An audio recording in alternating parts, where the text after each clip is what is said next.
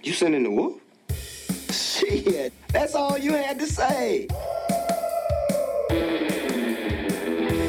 Get away from her, you bitch! Banana!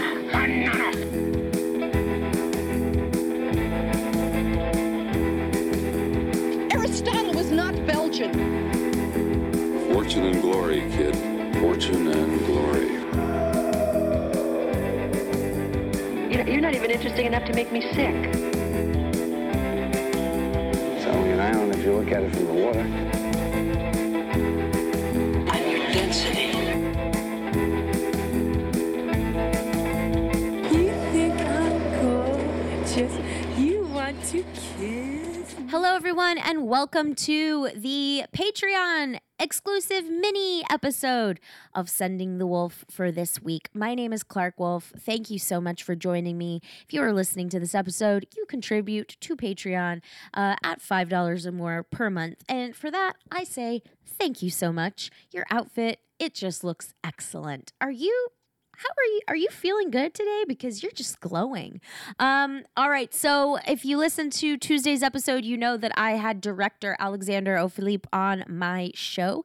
He was the director of the fabulous Hitchcock documentary 7852, Hitchcock's shower scene, and Dock of the Dead, and The People versus George Lucas, and so many other things. And he had the pleasure of sitting down with William Friedkin for several days to discuss the making of The Exorcist and what that film meant to him. And so in this mini episode, we're going to talk about some fun stuff. We're going to talk about film festivals and international cinema. We're going to talk about the Ouija board, the dreaded Ouija board, the history, a pop culture history of the dreaded Ouija board, which clearly makes an appearance in The Exorcist.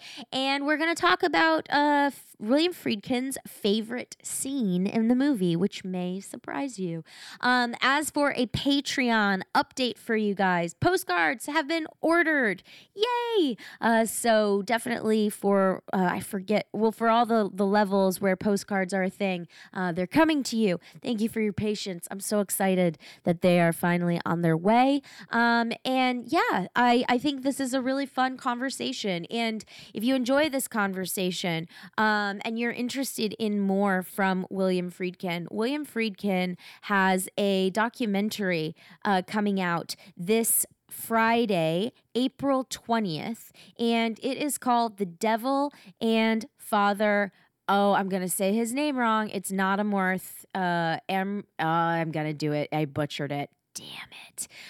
Either way, though, the documentary is William Friedkin actually witnessing a real life exorcism, and sounds pretty cool. I wish I could tell you that I have seen it, but they were supposed to send me a screener and they didn't by the time I recorded this, but that's okay because I still want to see it. I'm still a huge William Friedkin fan. Go watch Bug and Killer Joe. He still has it. But yeah, okay, I'm done rambling. Thank you for contributing to Patreon. You are the best. And here is our Patreon exclusive mini episode with Alexander Philippe.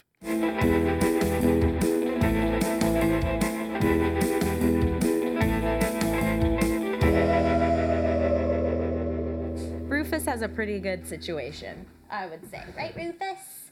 All right. So as we wind down, there's one more question I wanted to ask, and Rufus is interested too, and it's about the dreaded Ouija board.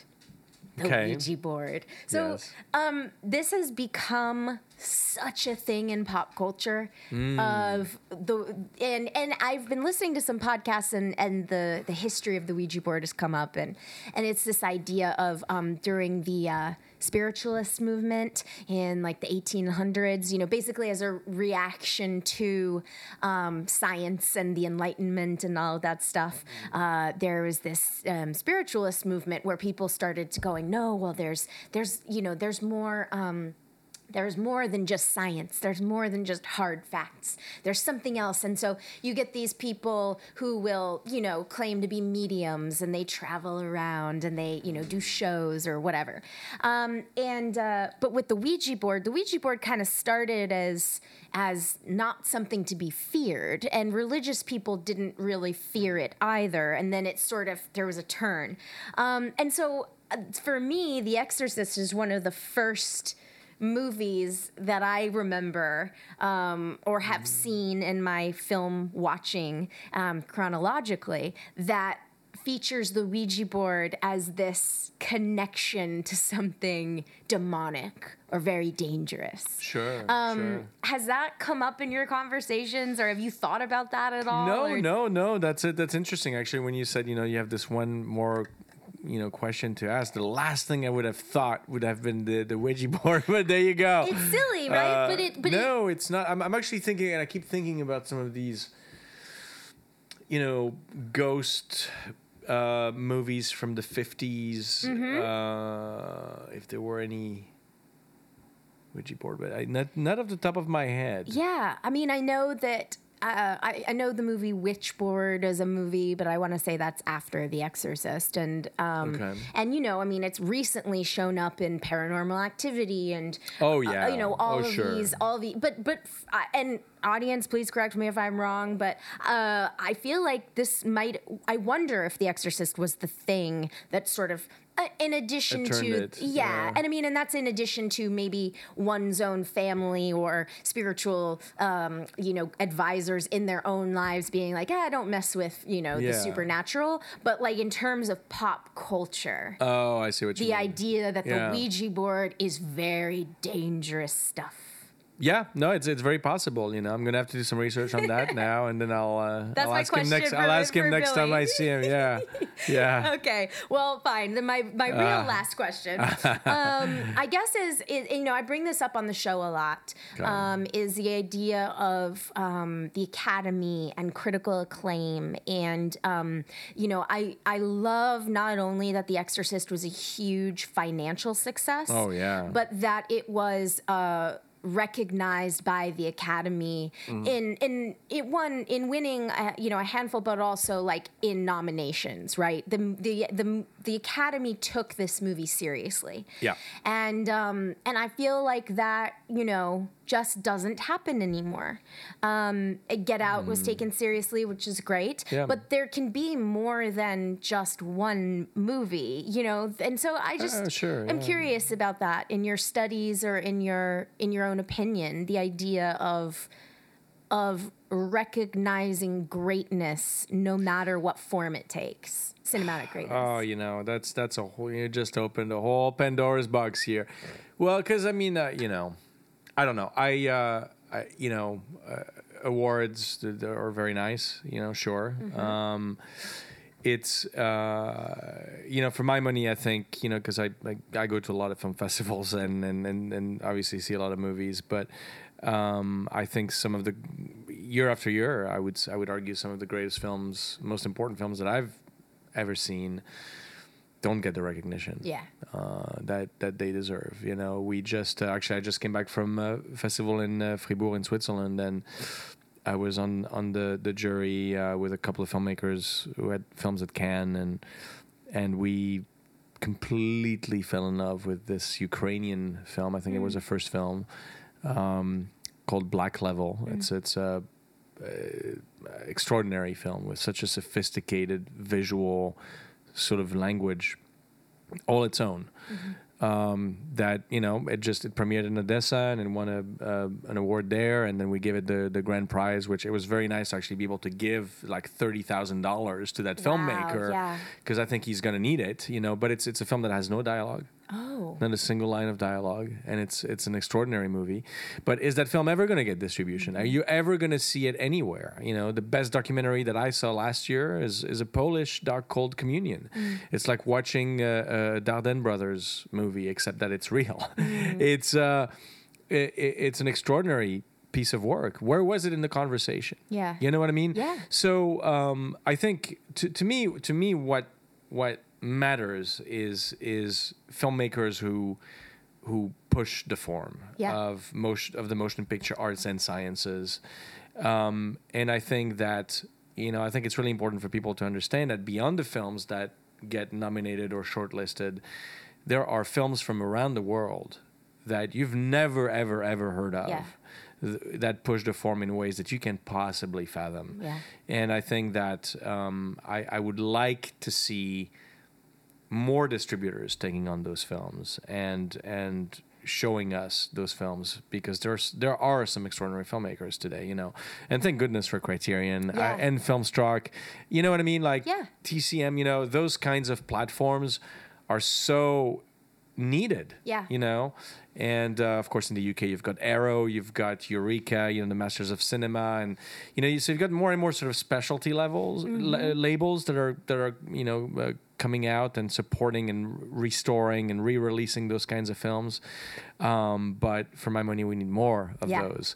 And I think at the end of the day, whether those films get the award recognition or not, is beside the point. The fact that we have those films is that, see, one of the many things that I adore about William Friedkin, to bring it back to him, is, I was lucky enough to go into his office, which is, it will blow your mind. I mean, there's like original letters from Proust and some extraordinary paintings, and you've got the, Golden Lion from Venice and the Golden Leopard from Locarno and those Golden Globes and all these things, hanging around.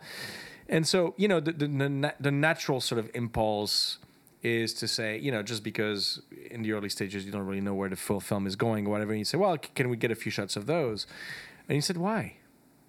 He said, those are nice things that I got, but they're not me. Those are nice gifts, and I appreciate them or whatever, but that's not me. And I said, you're right. It's not. So just the humility of the man, who has won just about every award that you can possibly think of, and he doesn't want that associated with him in that way. I think tells you volumes about the kind of man that he is. And so the awards they're nice things, and it's kind of it's a thing that we do. I mean, it's we all love the protocol and the ceremony and all of that. But at the end of the day, and I look at films like Vertigo, for instance, that were not really recognized when they came out. The fact is that a few decades go by, and then you go, oh yeah, that was a pretty darn great movie, worth talking about. So the fact that those movies, that we have them forever, that's the thing. Yeah. I mean, sure, it's true. All right. Well, before I ask you my final question, how many final questions do you have? Lots. I have You so many sneaky. things.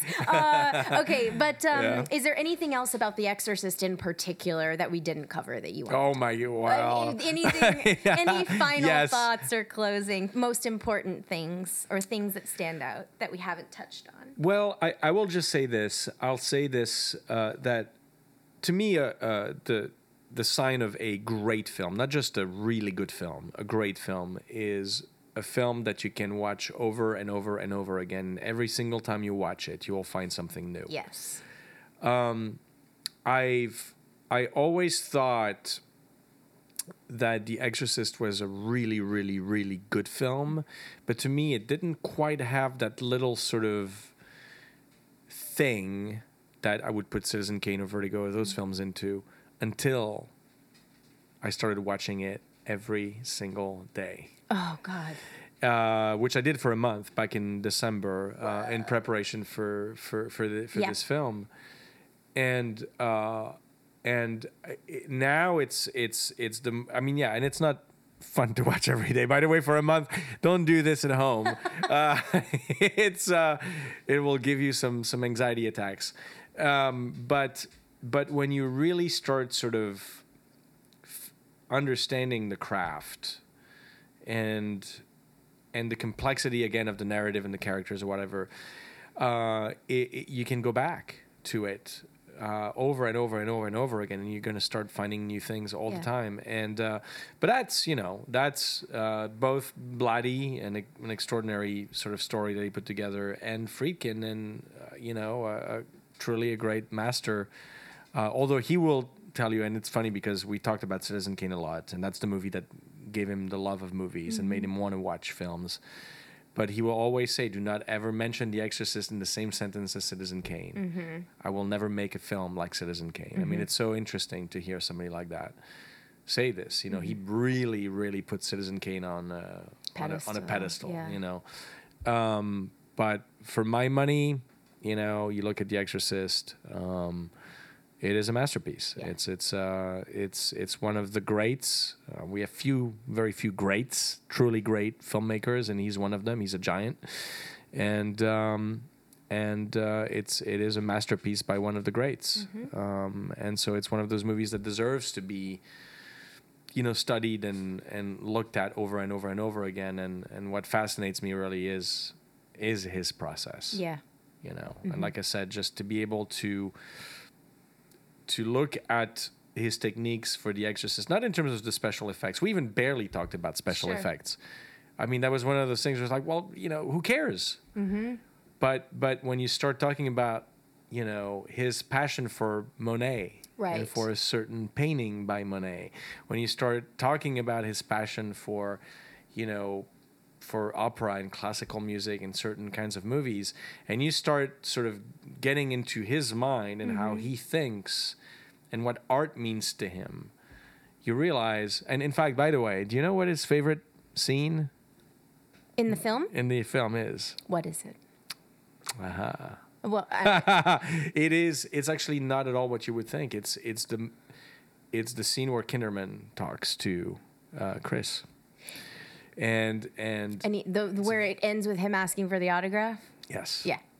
It's so subdued and such a simple scene, and all the camera is doing, it's very slow push in on his face up until the moment of highest tension, and then it slowly lets go and releases, you know.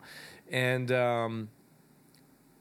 that to me is what Friedkin is about. And I think those moments are a lot more telling of his craft as a filmmaker than, you know, the head turn Of course. that everybody, you know, talks about, which of course are very needed. I'm not saying they're trivial; they're very important moments, but I think there's a subtlety really in the craft of William Friedkin that, you know, people always talk about him as very, you know, he's certainly out there in terms of you know, I mean, as I think Matthew McConaughey says, you know, he's wild, you know, and he is, you know, and you can certainly see how he was on the set and how he, you know, shooting guns and all that kind of stuff. Sure.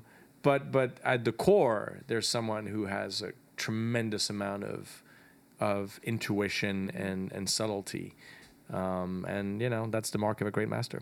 I wonder if his aversion to discussing, really getting into the special effects and those details are because the movie is remembered for those head-spinning scenes and not the scene between Kinderman and Chris. Because when I think about the artistry, like what Dick Smith and his team did is you know, an art form, obviously, in and of itself. Yeah. And I think the reason that, in addition to the content and it being a masterpiece, which I do believe The Exorcist is, and I do believe that the emotional crossover is ultimately what makes the movie last and endure. Completely. But at the same time, the level of mastery of the visuals and the makeups and the practical things are also, I think, a big part of that in a lot of ways. Yeah, no, of course, but you know, I think that story is, you know, the quote unquote behind the scenes stories. You know, I think they've been told. Yes. You know, and that's why, you know, I told him, I said, I don't want anybody but you in this film that I'm working on right now. You know, because of course he offered, you know, if you want to talk to Linda or Max or whatever, which I would love to talk to them. Sure. I would love to meet them, but no. I have to stick to my guns here. I really want to, because I feel that his process is not as well known as it needs to be. Yep. And just in being able to sort of pick his brain for that amount of time and really talk about these things, it's really special. You know, this is a guy who thinks on a whole whole other level. Yeah. It's very, very thrilling.